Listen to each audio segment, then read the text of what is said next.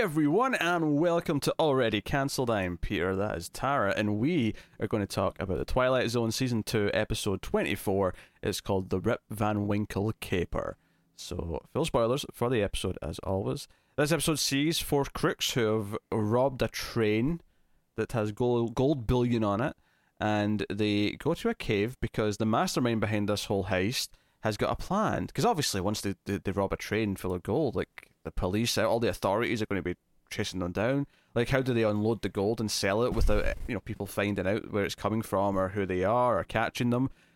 So his plan is that he's invented cryosleep, and they're going to sleep for 100 years in a cave, and then come out and be like, no, everyone's forgot because it's been 100 years, so now we can go and sell our gold and be rich in the future.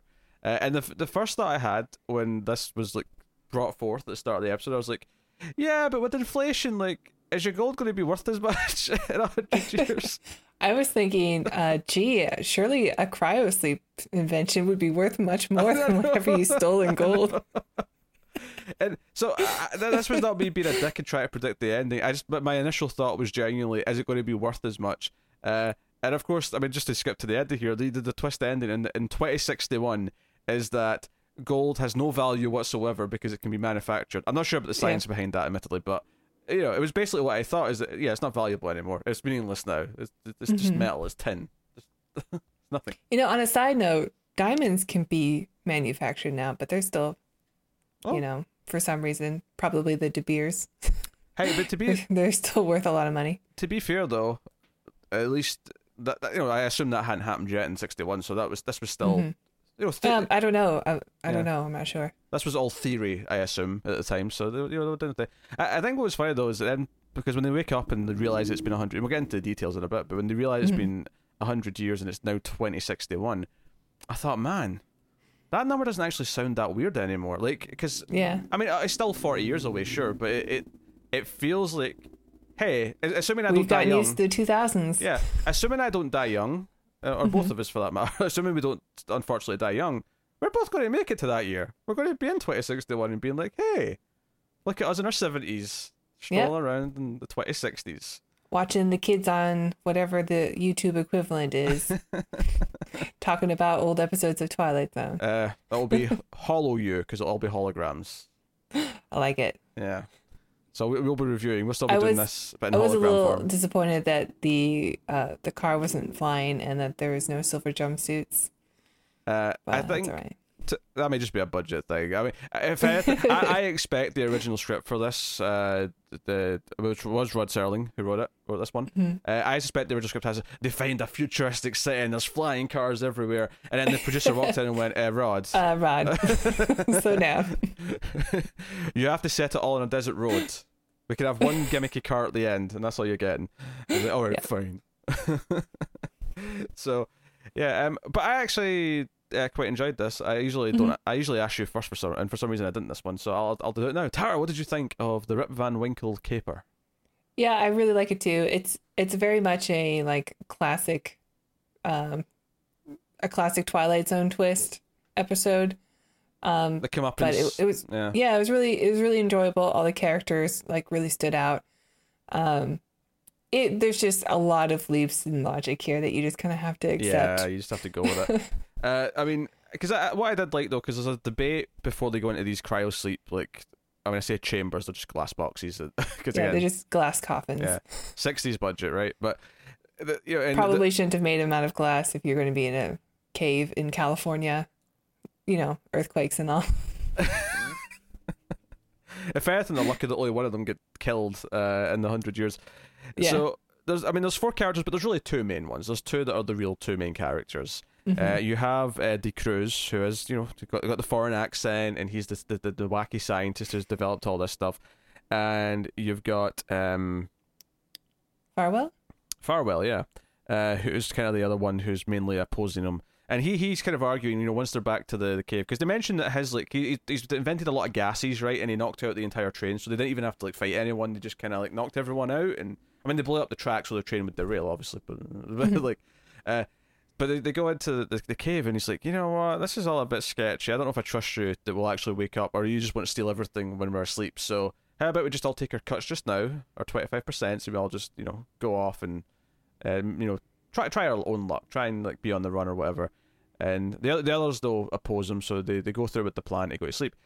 I think one of my favorite parts of the episode is when they first wake up and Farwell's kind of like, this didn't work. Look, my hair, there's no beard or nails. And I thought to myself, look, if your nails kept growing for 100 years, do you have any idea how long those things would be? Like, Yeah. Have you ever seen in the Guinness World Record? I've not even looked at these since I was in high Oh school. yeah, where they're all like curled up. Yeah, but They look like those licorices you can buy. Yeah, licorice wheels. and they're disgusting, right? They're actually disgusting, and they're so long. Like, I have to imagine if they didn't get cut for 100 years, they'd be like that, if not worse, because Just I don't understand how that happens. Like my nails get like 3 millimeters and then they just break. I don't know. Must be something they're eating. Maybe. I always trim mine because I don't want ridiculously long nails. Yeah. Also, picking my nails is a bad habit, so I can't just do it naturally anyway because I have the compulsion to do so. So not biting, make that clear, because that does disgust me a little bit. Under the nails is one of the dirtiest parts of the human body. I'm saying it right now. Like I ain't biting that. Mm-hmm. Don't be ridiculous. I don't want nail in my mouth. Anyway. Shut up. Oh, you're doing Buffy again. No, I'm not. You're not doing the principal who doesn't like mayonnaise under his nails? First of all, that's the mayor, not the principal. Okay. Well, I'm not a pro at the show. Okay. No, I wasn't doing a reference. I'm actually just being genuine. That I don't like this. Okay? Well, I got your reference in for you then. Thank you. Yes, that was from that television show, Buffy the Vampire Slayer. So he's like, yeah, like their beards and all that, and I'm like, wait, if you were actually expecting them to grow, like, God, the beard and the hair would be huge. Mm-hmm. It'd be all, 100 years? You might like suffocate. Yeah, this glass coffin might be filled with hair if you kept letting that go.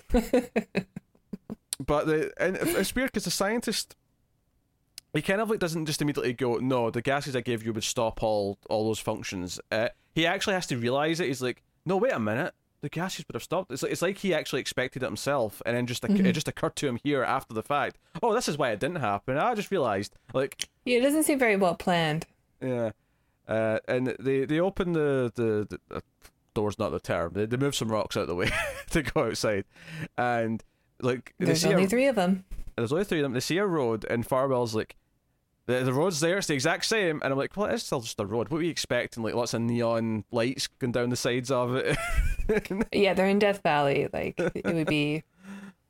I don't think anything would be built there. I mean, maybe solar panels. Yeah, that makes sense.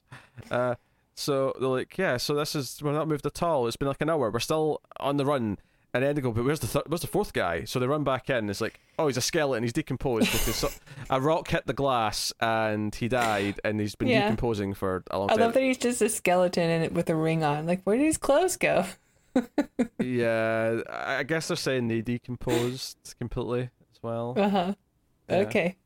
I mean, I think the bigger concern here is that it's like a really cheap looking like fake skeleton that you'd get like a store. It's not, it's like a Halloween store. I like the idea though that the rock fell on it and then the gas escaped, and because it reminds me of Planet of the Apes when there was supposed to be another crew member, and she doesn't make it right in the beginning. Yeah, it's also written by Rod Serling. I don't know if you knew that, Tara, but Rod Serling wrote that movie. Oh yeah. Yeah. One more connection. Yes. Good thing you're on the show. Yeah, if anyone thinks I'm intentionally being a dick here, this is a reference to the episode in season 1 where I discovered from Tara that was the case. So, long form joke telling. It's my speciality. Yep, that's why you watch us. Is that why? It'll pay off one day, just like that Buffy reference. It's gonna come back in like 30 episodes. Oh dear. The mayor also really does not like swearing. Yeah. Hates when his nails get darn dirty, Anyway, so they are like, hey, we're in the future, great, it's worked. It's a shame that one guy died, but hey, bigger shares for the rest of us, right? 33% instead of 25. And Farwell clearly is inspired by this idea because the first chance he gets, he takes the car, which is still running after all this time. I mean, I guess it may. I don't know. It's DeCruz that does it. DeCruz. Sorry. Yeah, DeCruz is the one that betrays everybody. Farwell is the scientist one. Oh, sorry. Yeah, I mixed the two names up. I apologize. I've been referring to the opposite people the whole time. Hopefully that was clear. I just want to bring up this trivia thing that I read real quick. Sure. $1 million in gold in 1961 would be about $35.50 per ounce, would weigh over 28,000 ounces or 1,760 pounds. Just want to throw that out there real quick. Also, how much would it actually be worth now? Yeah. Well, this is in 1961. So $1 million in gold in 1961 would weigh over almost 2 tons or 1 ton, depending but if it's what metric. I want to know is how much is $1 million from then now? Assuming that gold is still as valuable. Yeah. Inflation calculator. About 8.6 million in 2020. I have to admit though, see when he said $1 million in gold, I went, that's bizarrely reminded me of Austin Powers when he comes out of the time and he's like, oh, I'll do everything for 1 million. I'm like, that's not that much really. If they went through all this effort for one, and what would it be if inflation continues? What would it be in 1961? Can you calculate that? I don't know. Maybe I can. Let me try. If you want to predict future inflation, what should we assume the rate of inflation is after 2020? Just go with the default 3%. There you go. That would be 28.9 million in 2061. Sorry, according to the CPI inflation calculator, which I found immediately on the interwebs. Well, hey, that would that'd get you a decent house. Well, it would today. Would it in 2061? Probably not. That's a fair point. Not where I live, anyway. I'm not saying. I mean, $1 million would be huge to me, right? I'm sure either of us, if we just got given $1 million, we'd be like, yeah, okay. I'm rich. Thank you. But the people can't even retire on that. But yeah, but in the context of like a heist to get a sum of money, $1 million feels really low. But it's just a time thing. It's just it's a time period. But it made me laugh, and the fact that it's so heavy. Do you know what this made me think of? Actually, more specifically, there was an episode in the recent season of Better Call Saul where Saul and Mike have to carry money through the desert, and they're hiding from a gunman, so they have to sort of go through the desert, not down the road. And it becomes, in that episode, one of the plot points is how heavy these duffel bags of money are. And to the point where there's a joke at one point where Jimmy says, why did they discontinue the $1,000 bill? It'd be so helpful right now, right? Yeah.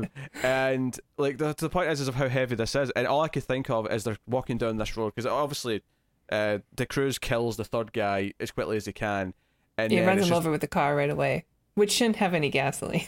Yeah, and should be evaporated after 100 years. And he lets it go over a cliff, and I'm like, why did you let it go over the cliff? Why not drive the car? If it's working, I mean, again, I agree it shouldn't be working, but if it is working, why would? Yeah, I don't know. That was an odd choice. Yeah, just lost control of it, I guess. Confused me. But they're walking, so the rest of the episode is like DeCruz and Farwell walking down the road with their backpacks, and it becomes this game of Farwell's lost his canteen, so only DeCruz has water. He's like, I'll give you a sip for 1 gold bar. So he keeps getting gold bars for every sip. And all I could think was, can you carry the 2 bags worth? But that's why I was thinking of Better Call Saul, because I was thinking he was struggling and getting injured over bags of paper money. Yeah. This is gold bars. How are they walking right now? I know, and it's just like a backpack that they're carrying. That's all the gold. I mean, maybe that much gold, or $1 million and that much gold isn't that many bars, but I don't know. It still seems like it would weigh. I feel like way too much. I think here. I think that they picked gold because this was the time period where stealing gold was just the traditional cliche thing to do in a movie or TV show. But yeah, gold now. No one talks about stealing gold now because it's just so impractical. No one cares. Like it's heavy. It's this big. You have to change it into money. Just steal the money. But money can be traced. I mean, gold bars probably can too. But... Yeah, I imagine they can. At least when they're stealing diamonds, I get that they're so valuable that. Although they shouldn't be. They shouldn't be, but they are. I get it. They can be manufactured now. They shouldn't be, but whatever. Yeah, that's what it is. But no, the actual mechanics of the episode though, I love them figuring out like that they're in the future. I love the extortion of the trip on the road. Yeah, I agree. And all that. So that's really and cool. I love the end. I love the couple that finds them at the end with their super weird car. Yeah. Just Farwell though, because Farwell actually kills the Cruz. The Cruz is actually taking his last gold bar basically. Yeah, he's got like one left. Because he puts it up, he's like, "Oh, the rate today is 2 gold bars for a sip," and Farwell gets so mad that he beats him over the head with a gold bar. So now he has all the gold bars, and he basically collapses just in time for this silly futuristic car to roll up, and for this couple to be like, "Gold? Why would you expect this to be valuable?" It's like, well, I hear it was once upon a time, about 100 years ago, which implies that it's not been valuable since around the 1960s. As if they're like shortly after their caper, people just can create gold. Yeah. Well, if they're creating, cryogenic chambers, then maybe they use their gases to create gold. This is one of these fun ones where a lot of the science fiction elements are really, really kind of weirdly out of date because of the time, but they're kind of fun because of that. Like I'm not complaining about this. I find it kind of charming. No, I agree. There's a ton of like leaps in logic you just have to make, but it is a fun episode to watch. I did really enjoy it. Yeah, the character rivalry between the two leads and their whole negotiating for water, all that stuff is really fun to watch. I mean, I think there was a bit of disappointment where you're like, they're never going to get to like a city or a town. We're never going to get to see what the future looks like outside of this car. But it is what it is. You accept that. So. And they weren't wearing jumpsuits. Unbelievable. You think they could afford the silver jumpsuits? The guy did have kind of like a weird outfit on. It wasn't like super weird, but it had like a bit of a weird collar to it. Yeah, I was looking for it. Yeah. What's the fashion of the future? It's still very 60s. Yeah. Again, it's probably a money thing more than anything else. Just keeping it simple. Yeah. But hey, it is what it is. So that is episode 24, the Rip Van Winkle caper. We shall look ahead to next time as Rod Serling did appear. Did you get this one? He did. Yeah. Yep. And this one didn't separate before the smoking ad. So did you get to see that part of it? No, but Serling was going to town on a cigarette. Because he basically, instead of cutting away, he's like, and speaking of something, and he just sort of like goes into it. So this isn't on the CBS All Access version of it. They've removed all these. Yes, Oasis is the sweetest puff of all. I'm starting to learn that because of these ads. Don't give in, Peter. So once again, Serling, you shall. How dare you? Have some dignity and integrity, man. But that's what it is. It's just a weird time capsule. He needed to make sure that, Twilight Zone had another season. We're getting close to the end. That's true. I mean, that's true. Maybe this was like what ensured it got 5 seasons was this nonsense. But hey. So yeah, the next episode that it tells about... Thank you, Oasis. We have a gambling one. I know, another gambling one. So close to the last one as well. So it's called The Silence. Here's the description on IMDb.